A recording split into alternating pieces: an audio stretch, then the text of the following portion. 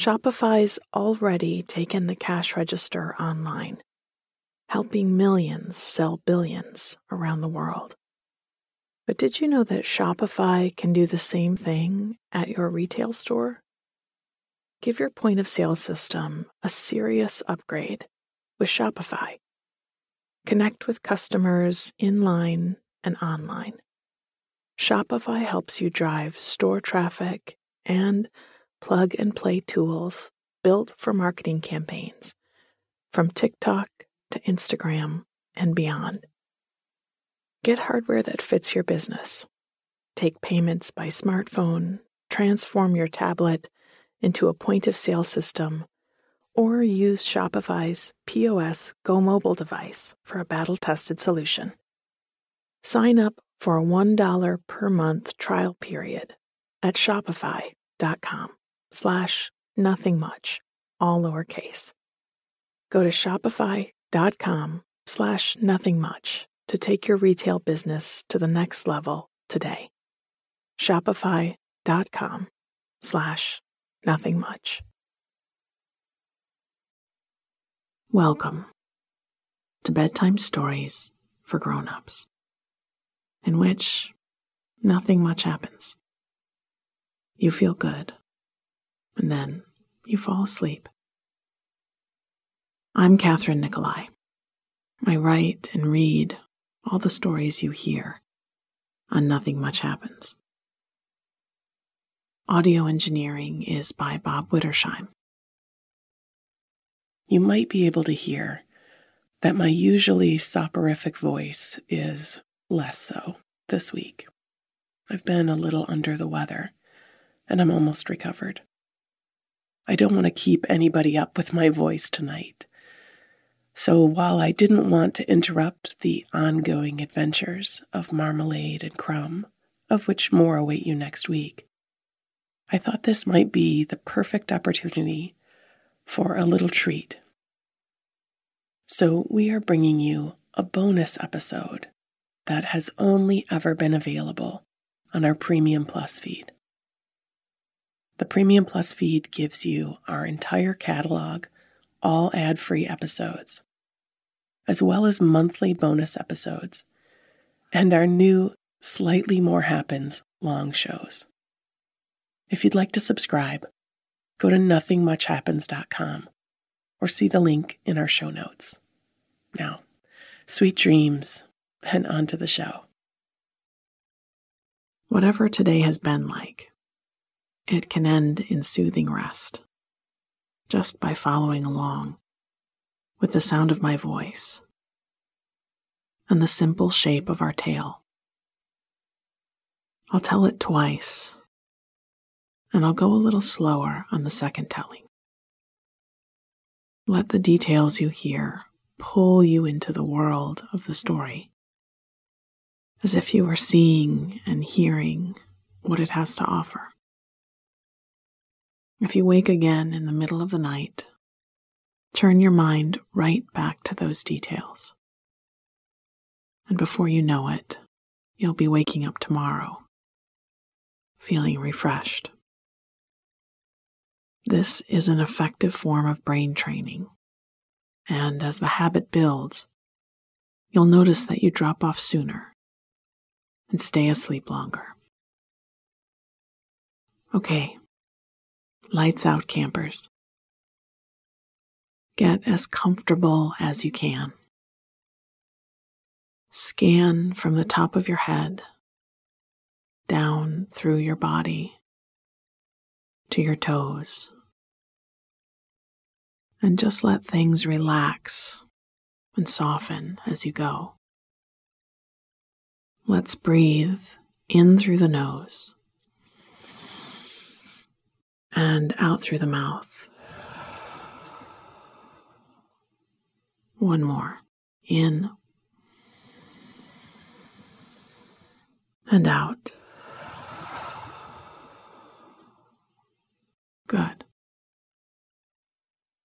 Our story tonight is called Sticks and Stones, and it's a story about solitude and slowing down for a long walk. It's also about a stream full of colored rocks, one man's treasure, and a spot in the forest for admiring beautiful things. Sticks and stones. I followed the train tracks out of town from the little depot, past the corner shop, in my boots, as the ground was still spongy and wet with spring rain. I'd been taking this walk for ages, decades. It was one of my favorite trails, even though it wasn't quite a trail. Just a worn path through the grass, with the train tracks on one side and thick woods on the other. How this little patch of wilderness had escaped turning into a neighborhood, I didn't know, but I was so glad it had. It was solitary, and except for the train that came through a few times a day, very quiet. It had been cool when I left the house, but now, even in the shade of the trees at the edge of the path, I was getting warm. I slipped my sweater off and tied it around my waist. I edged around muddy spots and walked carefully where the ground was soft. I spotted a thin, fallen branch hanging where it had caught in the crook of a tree on its way down after a winter storm, and left the path for a few minutes to tug it down. It was sturdy, about as big around as a baseball bat, and the perfect height for a walking stick.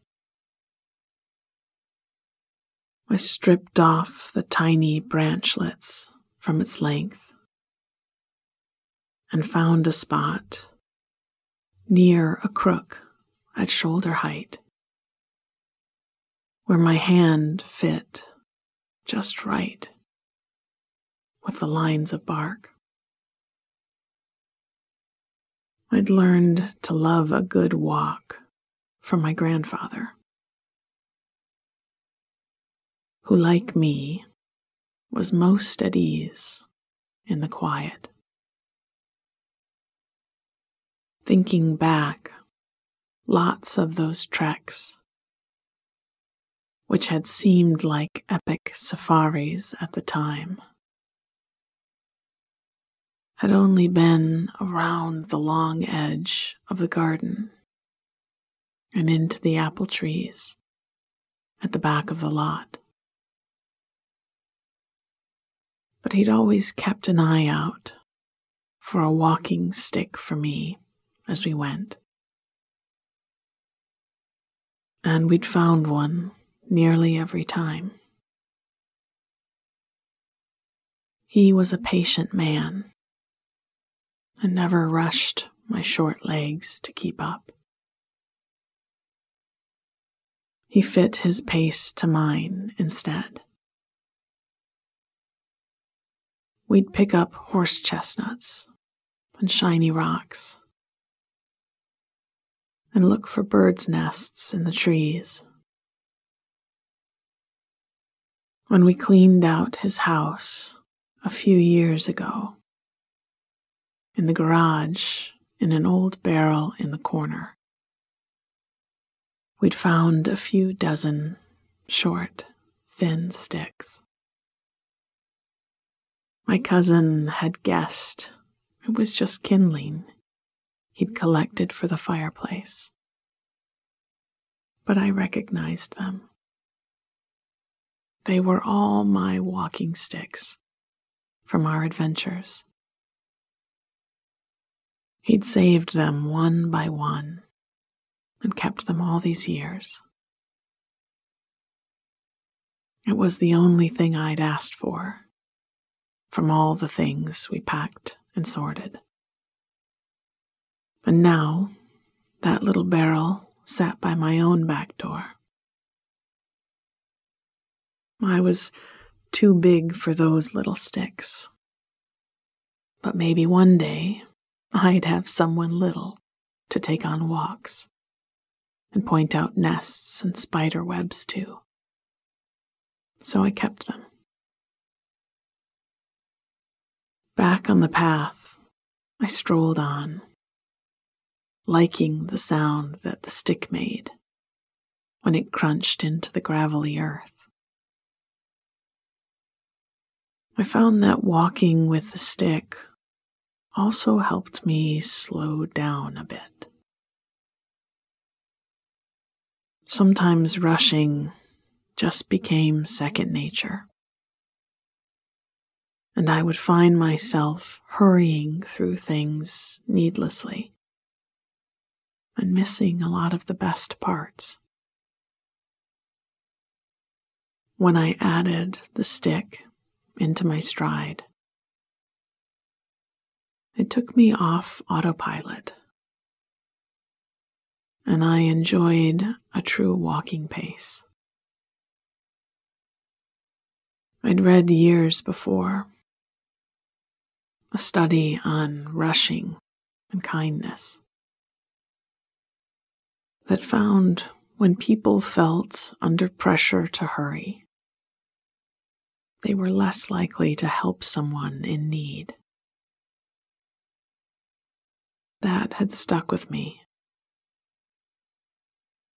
and I suspected that lots of harsh words and inconsiderate acts were rooted in feeling like there wasn't time to stop and consider a different way. My walks were a way to regulate my own inner metronome. I always came away from them reset to a better tempo.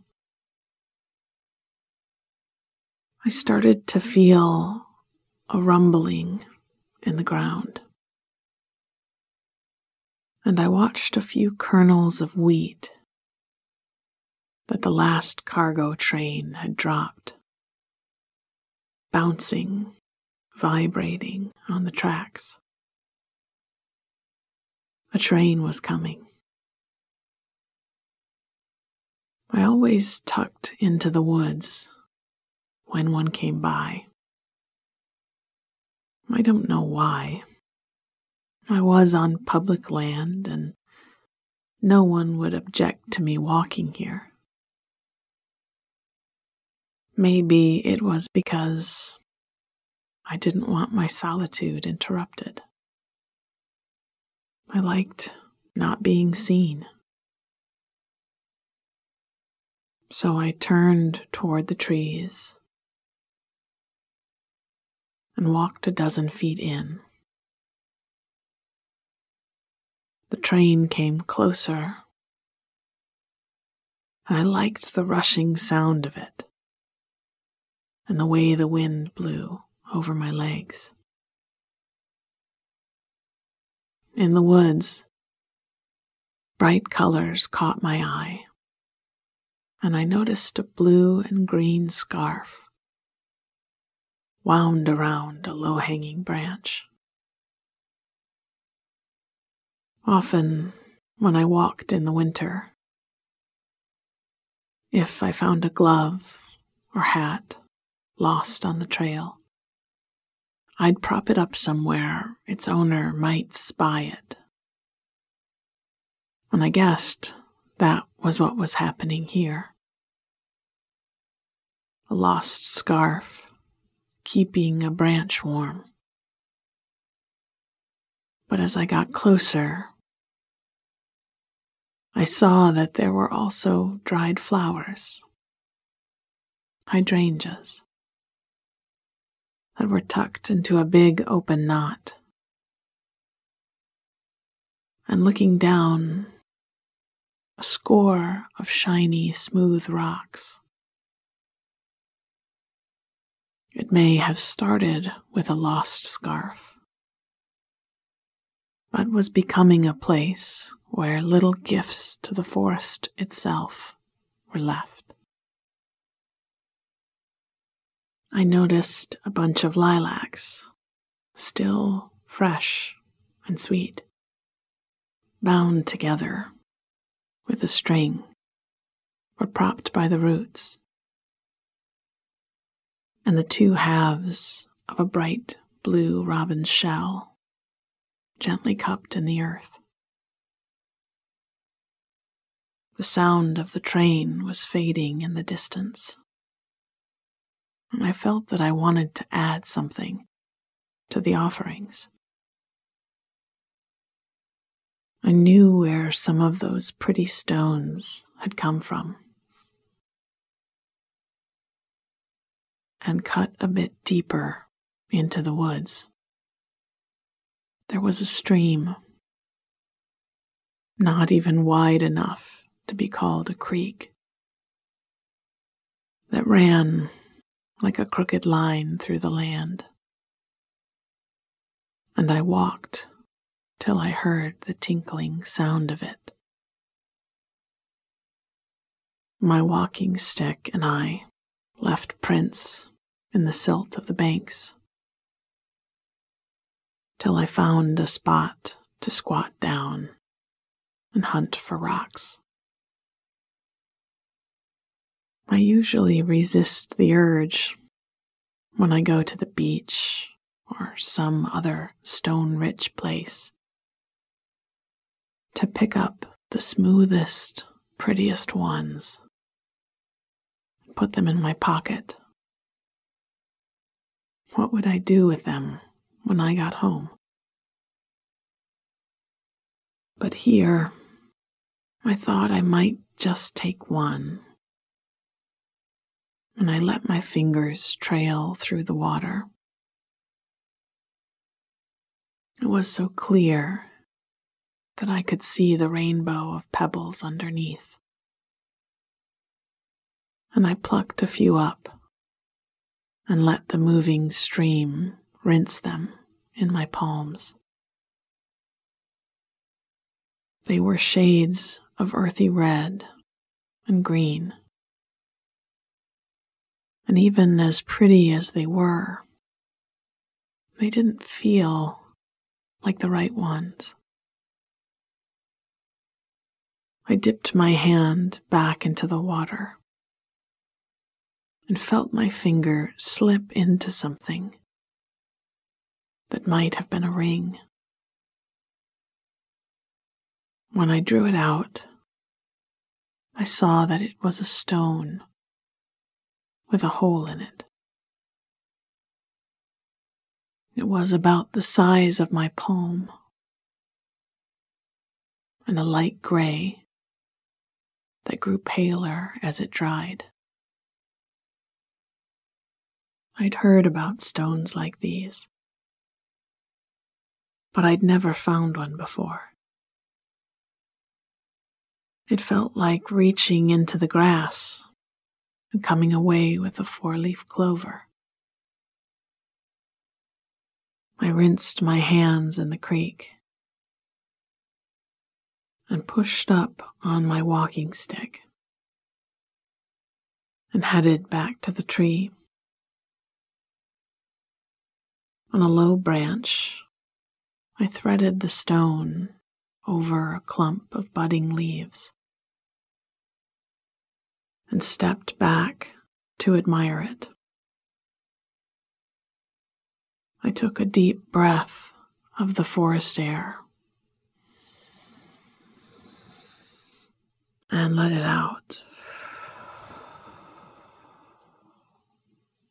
and went with my stick back to the trail. Sticks and stones. I followed the train tracks out of town from the depot, past the corner shop in my boots, as the ground was still spongy and wet with spring rain. I'd been taking this walk for ages, decades. It was one of my favorite trails, even though it wasn't quite a trail,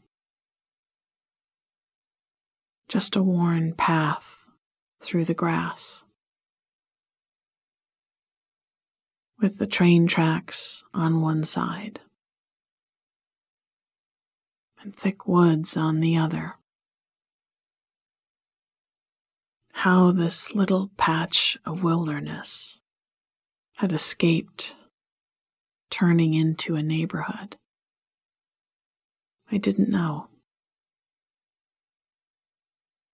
But I was so glad it had. It was solitary, and except for the train that came through a few times a day, very quiet. It had been cool when I'd left the house, but now, even in the shade of the trees at the edge of the path, I was getting warm. I slipped my sweater off and tied it around my waist. I edged around muddy spots and walked carefully where the ground was soft. I spotted a thin, fallen branch hanging where it had caught in the crook of a tree on its way down after a winter storm, and left the path for a few minutes to tug it free. It was sturdy, about as big around as a baseball bat, and the perfect height for a walking stick. I stripped off the tiny branchlets from its length and found a spot near a crook at shoulder height where my hand fit just right with the lines of the bark. I'd learned to love a good walk from my grandfather, who, like me, was most at ease in the quiet. Thinking back, lots of those treks, which had seemed like epic safaris at the time, had only been around the long edge of the garden and into the apple trees at the back of the lot. But he'd always kept an eye out for a walking stick for me as we went, and we'd found one nearly every time. He was a patient man and never rushed my short legs to keep up. He fit his pace to mine instead. We'd pick up horse chestnuts and shiny rocks and look for birds' nests in the trees. When we cleaned out his house a few years ago, in the garage, in an old barrel in the corner, we'd found a few dozen short, thin sticks. My cousin had guessed it was just kindling he'd collected for the fireplace, but I recognized them. They were all my walking sticks from our adventures.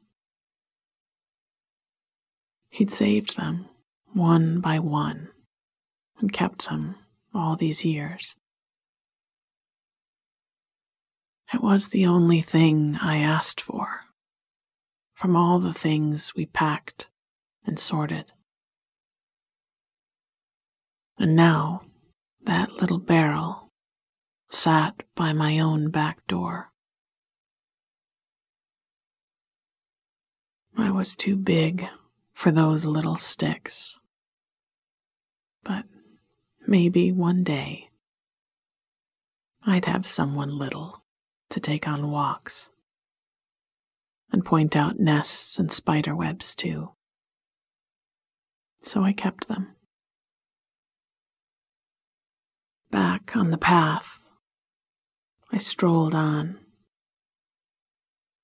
liking the sound that the stick made when it crunched into the gravelly earth. I found that walking with the stick also helped me slow down a bit. Sometimes rushing just became second nature, and I would find myself hurrying through things needlessly and missing a lot of the best parts. When I added the stick into my stride, it took me off autopilot, and I enjoyed a true walking pace. I'd read years before a study on rushing and kindness that found when people felt under pressure to hurry, they were less likely to help someone in need. That had stuck with me, and I suspected that lots of harsh words and inconsiderate acts were rooted in feeling that there wasn't time to stop and consider a different way. My walks were a way to regulate my own inner metronome. I always came away from them reset to a better tempo. I started to feel a rumbling in the ground, and I watched a few kernels of wheat that the last cargo train had dropped, bouncing, vibrating on the tracks. A train was coming. I always tucked into the woods when one came by. I don't know why. I was on public land, and no one would object to me walking here. Maybe it was because I didn't want my solitude interrupted. I liked not being seen. So I turned toward the trees and walked a dozen feet in. The train came closer, and I liked the rushing sound of it and the way the wind blew over my legs. In the woods, bright colors caught my eye,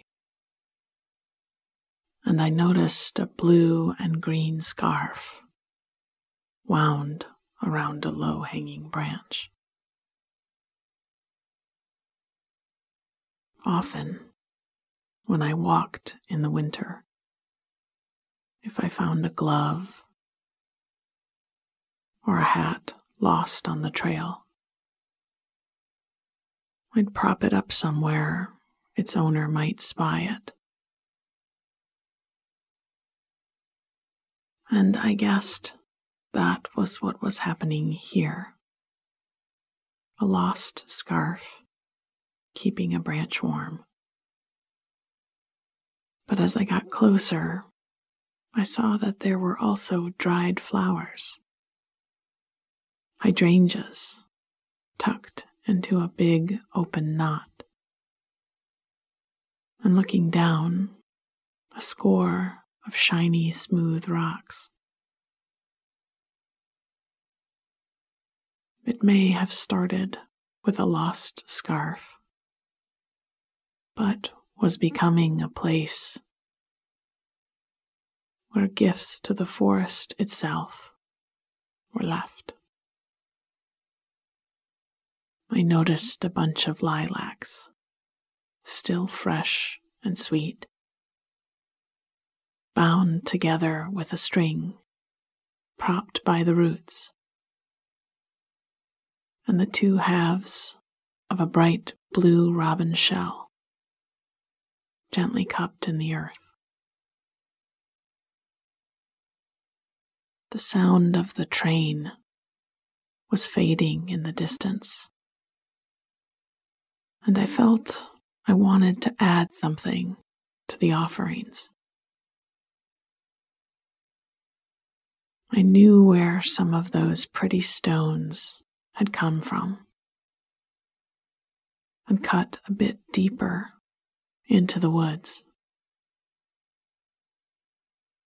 There was a stream, not even wide enough to be called a creek, that ran like a crooked line through the land. And I walked till I heard the tinkling sound of it. My walking stick and I left prints in the silt of the banks, till I found a spot to squat down and hunt for rocks. I usually resist the urge when I go to the beach or some other stone-rich place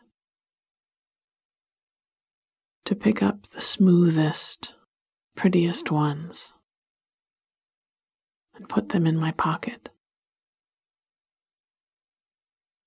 What would I do with them when I got home? But here, I thought I might just take one. And I let my fingers trail through the water. It was so clear that I could see the rainbow of pebbles underneath. And I plucked a few up and let the moving stream rinse them in my palms. They were shades of earthy red and green, and even as pretty as they were, They didn't feel like the right ones. I dipped my hand back into the water and felt my finger slip into something that might have been a ring.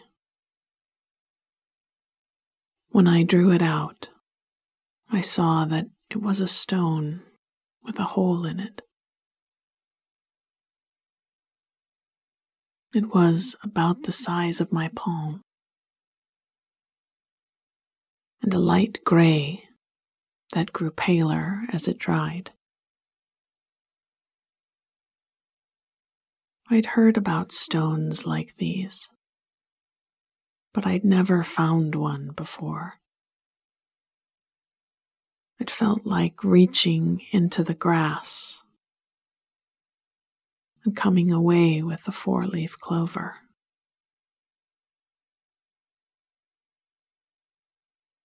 I rinsed my hands in the creek and pushed up on my walking stick and headed back to the tree. On a low branch, I threaded the stone over a clump of budding leaves and stepped back to admire it. I took a deep breath of the forest air and let it out, and went with my stick back to the trail. Sweet dreams.